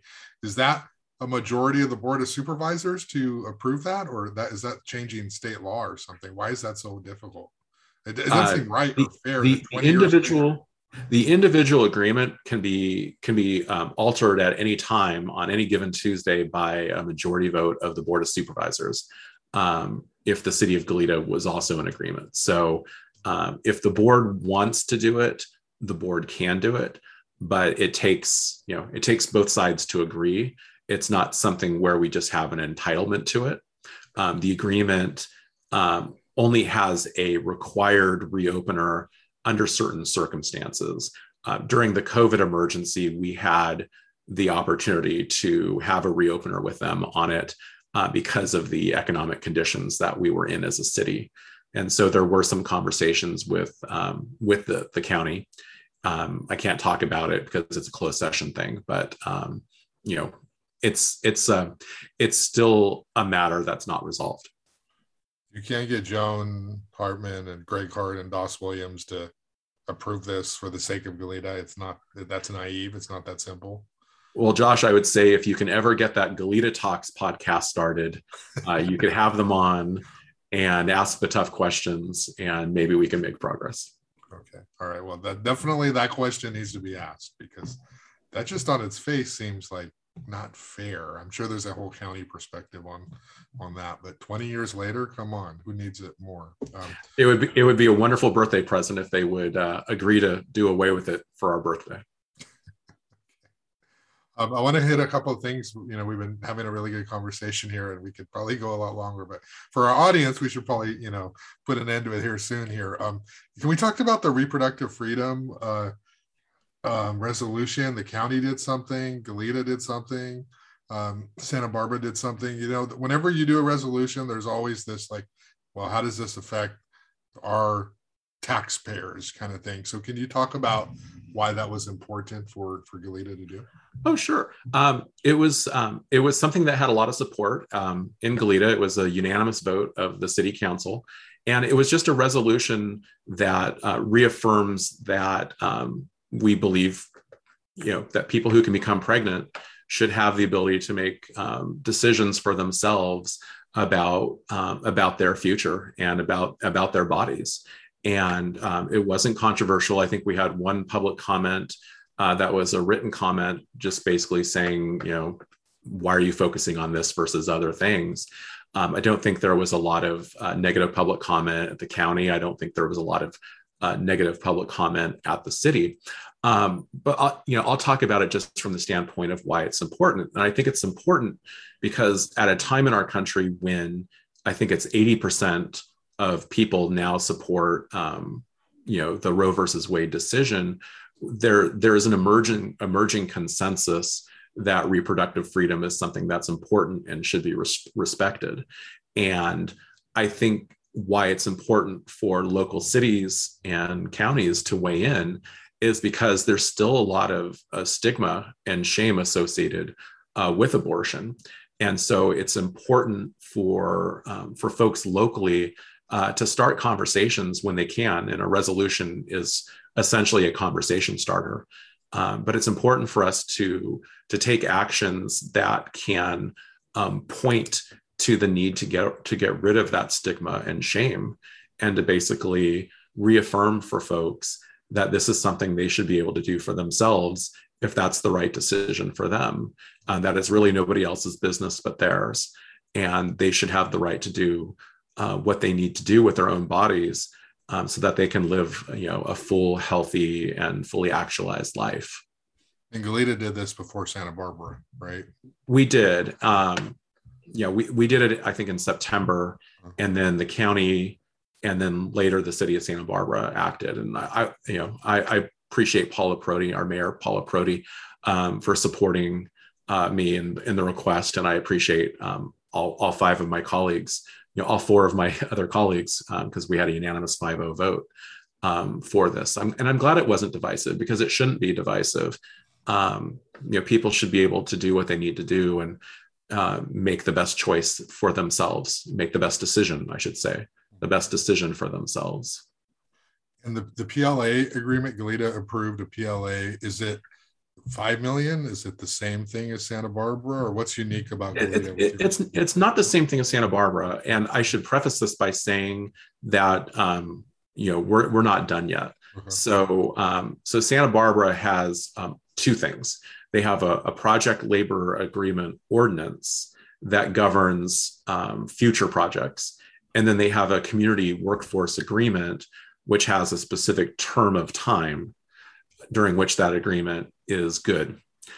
What Goleta has done so far is we've done an ordinance. And our ordinance is largely similar. It has a couple of exceptions that are a little bit different. The first difference is that ours, while we chose a threshold similar to Santa Barbara, which was $5 million, we also added an escalator component to the agreement, so that over time, as things gradually become more expensive, as there is increasing inflation, everything will become more expensive. And so we tied our PLA threshold of $5 million to the California construction cost index. And so over time, $5 million will become $5.5 million, will become $6 million. So it will grow with the times. The other thing that ours has is it has a exception in it for projects that are of important community concern. So if we found ourselves in a position where an important city project had a really tight timeline, where it needs to be built by like the end of next year, or we lose grant funding, or something like that, it allows the city to bring an item to the council for a vote, where the council could identify a project as, we don't actually want to include this project in the PLA. And so it's, I guess in some respects, it's a little bit more of a conservative approach to the ordinance than Santa Barbara's. Although I do say that the city of Santa Barbara ordinance is very conservative. It's very cautious. I mean, I think $5 million as a threshold is a very reasonable threshold for them. In Goleta, go ahead. That's kind of genius, right? Like, doesn't that pacify those people who are critics of the PLA? If you have an out that says, hey, if there's some project that we need to get done, we're not going to tie it up with the stuff you hate. that's not, I mean, something you wanted to do, or you did do it, or I mean, it seems like a good compromise. I think it's a good compromise as well. Unfortunately, I think there are people that have just really strong kind of preconceived notions of what a project labor agreement is or isn't. Yeah. And so people kind of retreat to their respective camps at a certain point, and they're just, dead set against anything that would allow cities to be able to share construction work with with union entities. If you drive around Goleta, if you drive around Santa Barbara, you really can't stay at a union hotel, right? Like if you go to other places, like you go to Sacramento, there's hotels where the workers are unionized. There's hotels where the work was done by a union. You can go to restaurants where the workers are unionized. We don't really have that here. We don't have like this kind of big labor, kind of stereotypical big labor stranglehold on local government. Certainly not in Goleta, and I don't believe in Santa Barbara either, really. And so, to me, this is really just about sharing. This is about saying that sometimes on certain projects, not roads projects, not the Hollister Bridge project, but certain projects where the community can really benefit from having this kind of sophisticated, important project like a fire station, a train depot, the Goleta Valley Community Center improvements that need to happen. It creates an opportunity for that work to be done by local workers and local workers that are in the construction trades, with the building trades. I think there's a lot of misconceptions about what project labor agreements are and aren't. Right now, projects in cities are almost always done by local contractors. But what the contractors don't talk about is when the projects get more sophisticated, when there's sophisticated electrical, when there's sophisticated other considerations, they tend to subcontract out. And they do that for insurance reasons, and they do that for skill-based reasons. And so, you'll hear some of these contractors come and they'll testify at public comment against project labor agreements, and they'll say things like, this is going to force us to hire union workers who we don't know, and they're not part of our crews. And what they don't tell you is they're already hiring people that they don't know that aren't part of their crews, because they're subcontracting out to people in Sacramento. They're subcontracting out to people from San Francisco. They're subcontracting out to people from Los Angeles. And so the genius thing about project labor agreements is that it ensures that those subcontractors are local, and it doesn't preclude any local contractor from bidding on a project or working on a project. So it's really a question of more is more, not less is more. And it's really fundamentally just about sharing. It's about telling our local contractors that, sometimes on some projects, just some of them, we're going to allow union workers to be able to have a chance to. And I just wish that there wasn't such a kind of an ideological kind of knee-jerk opposition to these things, because they kind of try to create this perception that they're just giving all construction work to the unions and everything is going to be done by unions and there's going to be nothing left for them. And that's not true. It's just about fundamental fairness and sharing. Hey, just to wrap up here, you're up for re-election next year, correct? Next year, next November. Simultaneously, Goleta's moving to district elections like Santa Barbara. Yes. So can you give us sort of just a little bit of a summary of what Goleta politics are going to look like going forward when you have districts and you don't have these at-large elections? I know that the stuff's being worked out now, but how will this change the city of Goleta to move to district elections? So Goleta will look different in the standpoint of it's going to be divided into 4 quadrants. Mm-hmm. And we don't know yet what those 4 quadrants are going to look like, but we know that they'll on population, communities of interest, and other required considerations.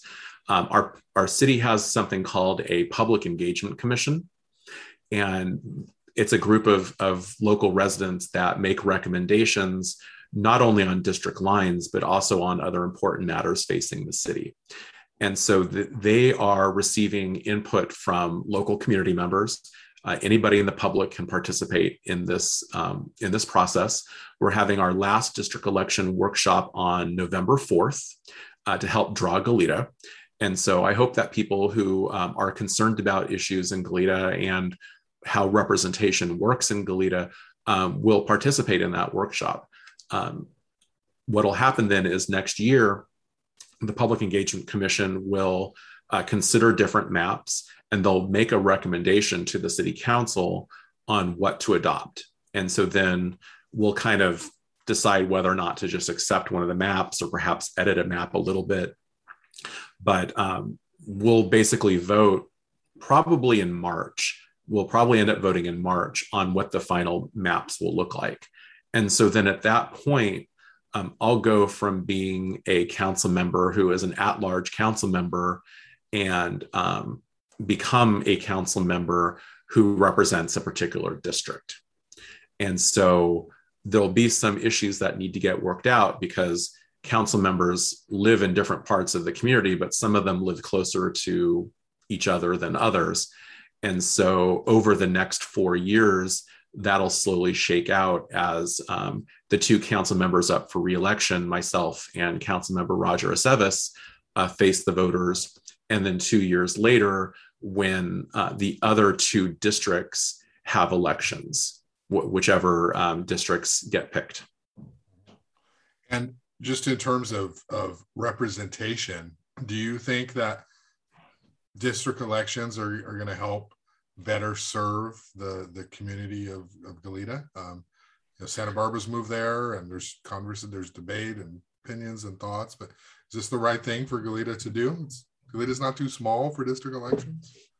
Well, I mean, we could argue about whether or not it's the right thing to do or the wrong thing to do, but it's really more of a have to do. And so my hope is that it works. I think that representation is important. Our city council has, in its history, only had two Latinx Latino members, one who was elected, one who was appointed. We currently only have one Latino member of the city council, and that's Roger Aceves.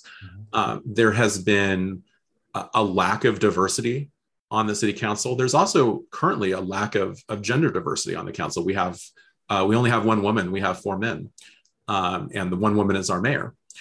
So there's a need to do better when it comes to representation. And this is one approach towards ensuring that there is better representation. And so we'll have to see how the districts get drawn. But this is an attempt to make things better, to ensure that there's a more representative city council that looks like the people we serve. I hope it works.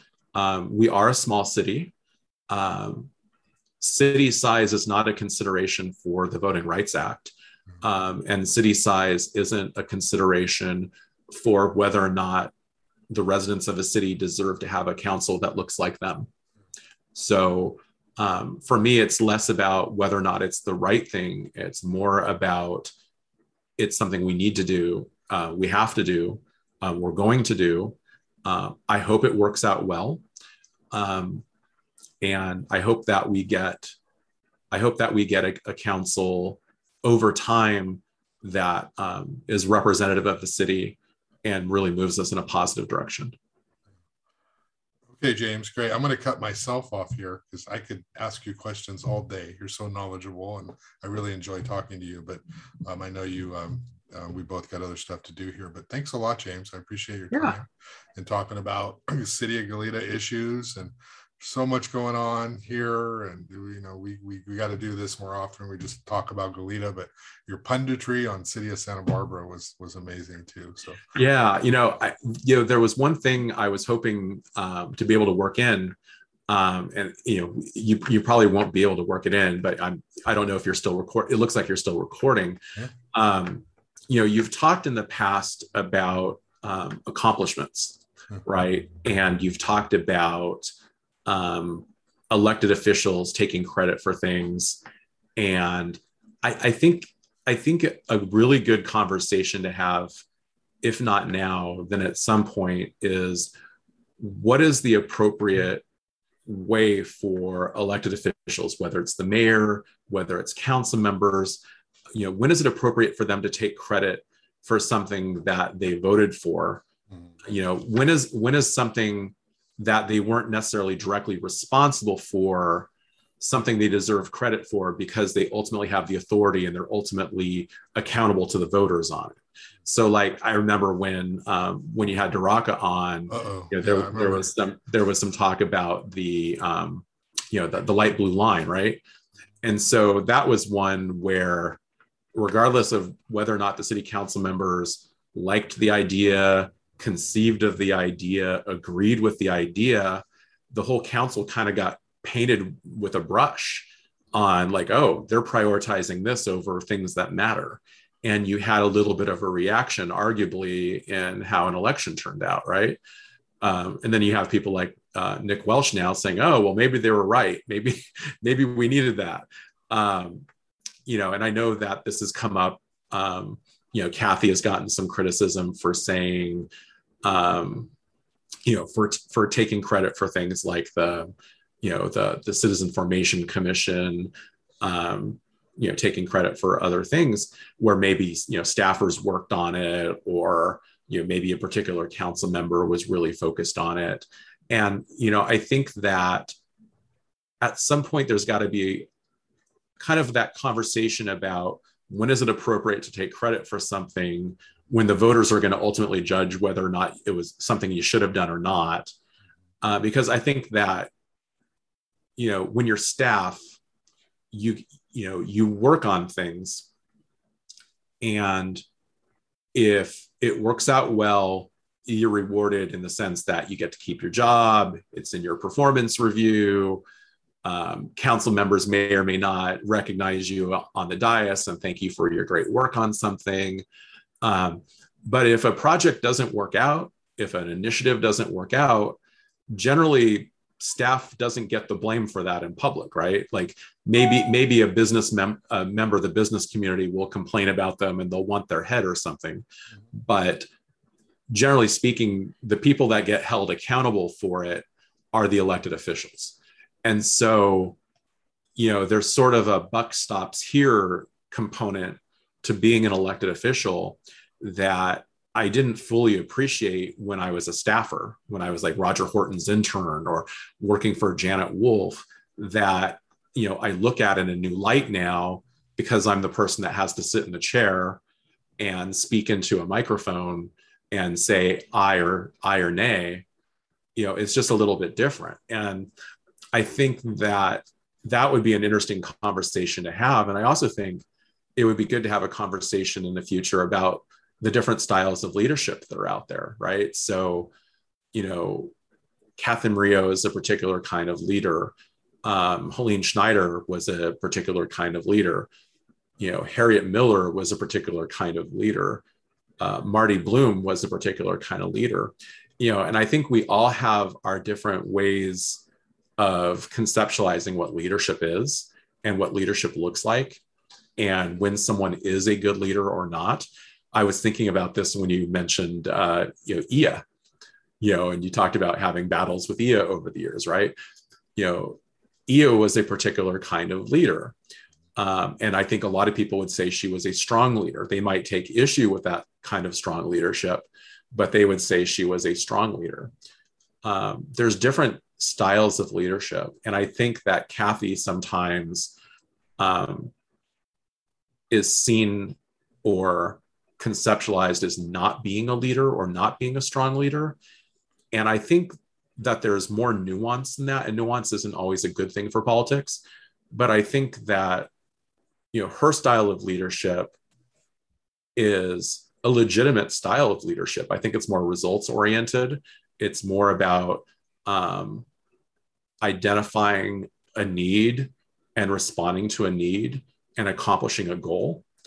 And I don't think she gets enough credit for being a leader. And we've all talked off the record to people that have been in closed sessions or been in open sessions with people, and they say things that they probably shouldn't, or they will follow the rules about what's open and what's closed, but kind of draw aspersions or kind of cast doubt on somebody.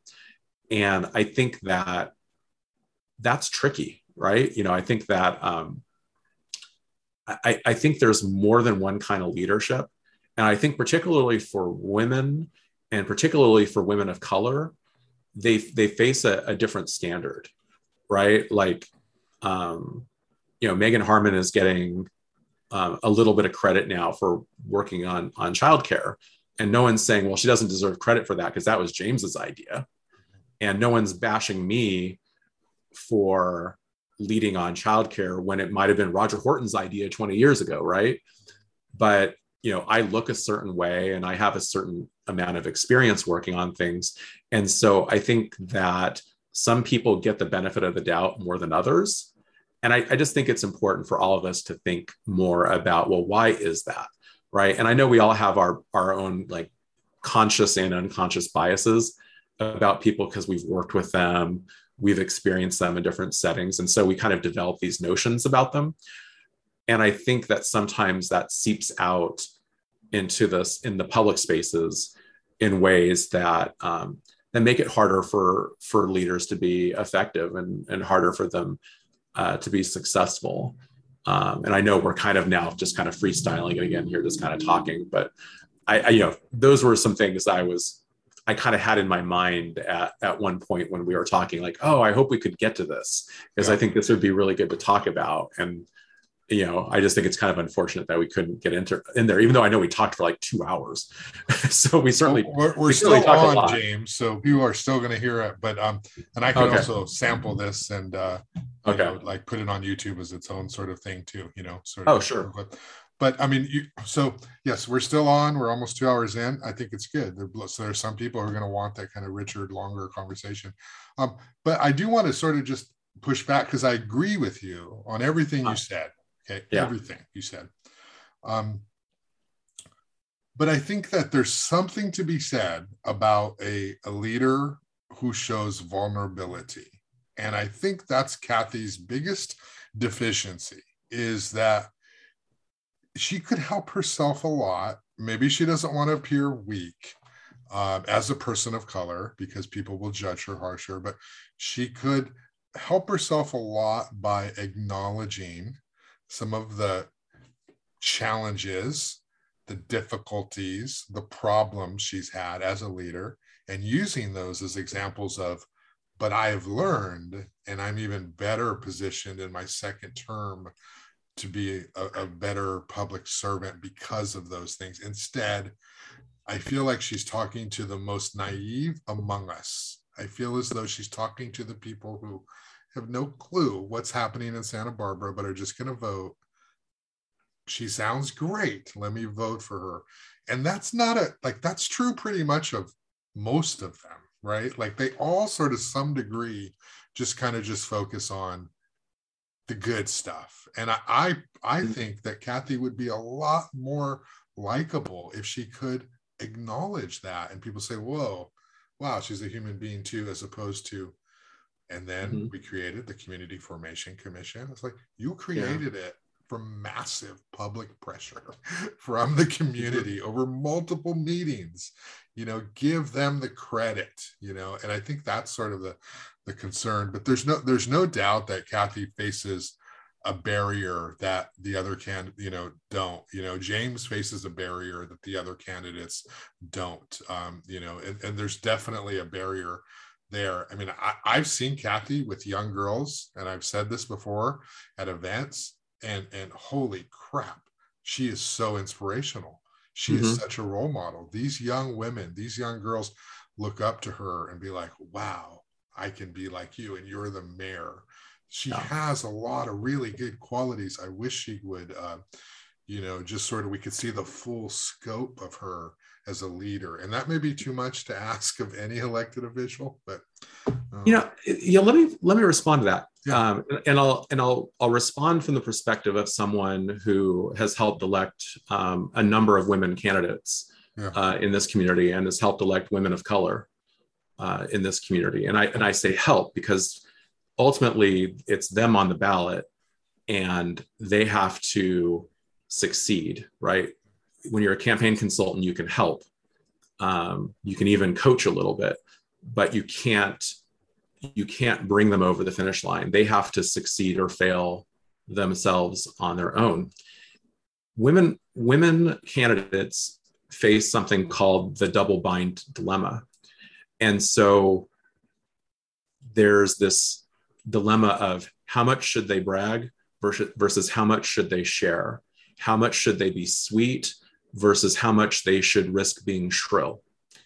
And all you have to do is look at the studies and the research to know that we can sit here as pundits and former campaigners and journalists and look at things through one lens, but voters look at things through a different lens because they don't spend all of their time thinking about these things and talking about these things. And every individual voter looks at leaders differently. And the risk she runs is if she tries too hard to share the credit, she can look weak. If she tries to put others first, she can come off as not being decisive. And, I can be a leader and be vulnerable also easier than a woman leader can. In fact, I can probably get applauded for it the same way you were saying you would, you think that if Kathy did it, she might, get some credit for it. I think that it's just something that exists. And I don't think it's wrong of you as a journalist or as a thought leader or an observer of politics to want more and expect more. I think more than one thing can be true at the same time. I think you can have a legitimate desire that's very well intentioned to see her be that way, but the dilemma that she faces can also still exist, and that it becomes a very real thing when she has to face the voters. And so I'm not saying you're wrong. I'm not saying she couldn't benefit from finding a way to make some of these victories be broader victories. But I will say that there's more than 30 years of research out there, and I can personally speak to 20 years of experience working with women in elected office as both candidates and elected officials. And that research and my lived experience is that they are treated very differently by actual real voters, and to a certain extent by journalists as well. And I think there's something to be said for having a diverse perspective on that and being open to other perspectives on that. Yeah.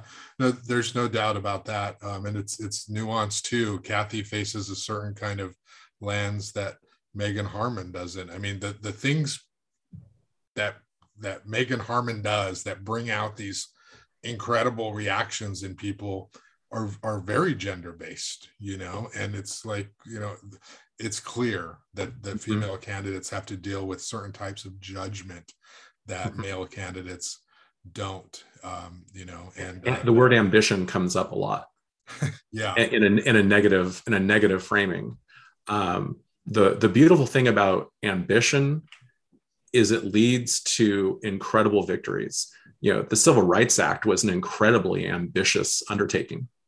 Yeah. And there was a lot of selfish reason. There were many selfish reasons for people to support it. And there were selfish reasons for people to oppose it. But it was a very ambitious thing. And I don't think at the end of the day, something like that happening was bad because it came from ambition, right? I think that locally, people being ambitious lead to big things, lead to good things, and not just in politics. Stearns Wharf was ambitious. It's good that we have it. The airport was ambitious. Being in Goleta, you have a little bit of a different perspective on the airport than if you live in Santa Barbara. Well, but I mean, about 20, it was certainly ambitious. About 20 planes have flown over my house in this length of this podcast. Right. So I think that, we saw this with Doss Williams, right? He was a young man in a hurry. He also happened to be a young man of color. How was he treated? That, James, when you say that, there are people watching this who like cringed just hearing that you framed him that way, because Doss, more than anyone that I've ever covered, faces this bizarre lens of he must be something other than what he says. And it's phenomenal. Like the hatred that people have of Doss Williams for reasons that are like, okay, so cannabis, okay. But before cannabis, a lot of people did. More people love him than hate him, but he has faced this, like, what is he really about lens for decades, and yes, it has to do with the fact that, probably the fact that he is, Indonesian, person of color, racially ambiguous, people can't sort of figure it out. Right. And I think it's important to acknowledge that, there's a difference between, conscious biases and unconscious biases. And, these things are just kind of hardwired into people. And it doesn't make you a bad person to have biases and to have unconscious biases. It's about learning to recognize them and just question yourself in a particular situation. And just ask the question, would I feel the same way if? And then just, apply that to whatever the situation is. There's nothing wrong with stopping and just asking yourself the question. In fact, it's really helpful. But yeah, I mean, I think about, there was another young, ambitious politician in our community at one time. His name was Jack O'Connell. He was young. He was in a hurry. He got in the state legislature. He turned into a very effective legislator. And I don't know that he faced the same kind of challenges that a Megan Harmon or a Doss Williams faced. I think, it's interesting. If you look in other communities, there's people getting elected to Congress, getting elected to state legislature that are in their 20s that are, I think Doss Williams got elected to the Santa Barbara City Council at age 29. I mean, there's other people that are in Congress that were 29. He wanted to accomplish some things. I didn't always agree with Doss on everything. In fact, I managed a county supervisor's race, and he was one of the opponents. I had a different idea of who I thought the second district supervisor should be at that time. And, I was very fortunate to be part of a successful campaign. And, and yet here he is. He's still working. He's still enjoying success. And, I still don't agree with him on everything. And that's okay. But I do think that ambition is not a bad thing.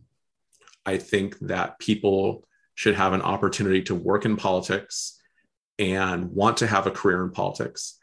And one thing about that is the more you want to make a career in politics, the more you really do need to be accountable to the voters and to the people that ultimately decide whether or not you get into office and stay in office, as opposed to just having a preconceived notion of how the world should be and just kind of blindly making the world move towards your point of view, regardless of what the voters may have to say and regardless of what the people might want. Yeah. but that's nuance, and nuance and politics don't always go together. Well, I'm glad, James, you are ambitious. I'm glad that you are a leader in your own way, because you certainly contribute a lot to the Goleta City Council, and just your commentary on a variety of issues over the years. I think we're all sort of appreciative of it. And I always have a good time, enjoy talking to you and learn a little bit. So thanks a lot for your time. And I'm sure I'll see you on election night. Maybe you'll be out celebrating, hopefully from your perspective, and I'll be out there reporting. So I'll see you there too. So thanks a lot, James, for the great conversation. Thank you. Have a good Thank day. you.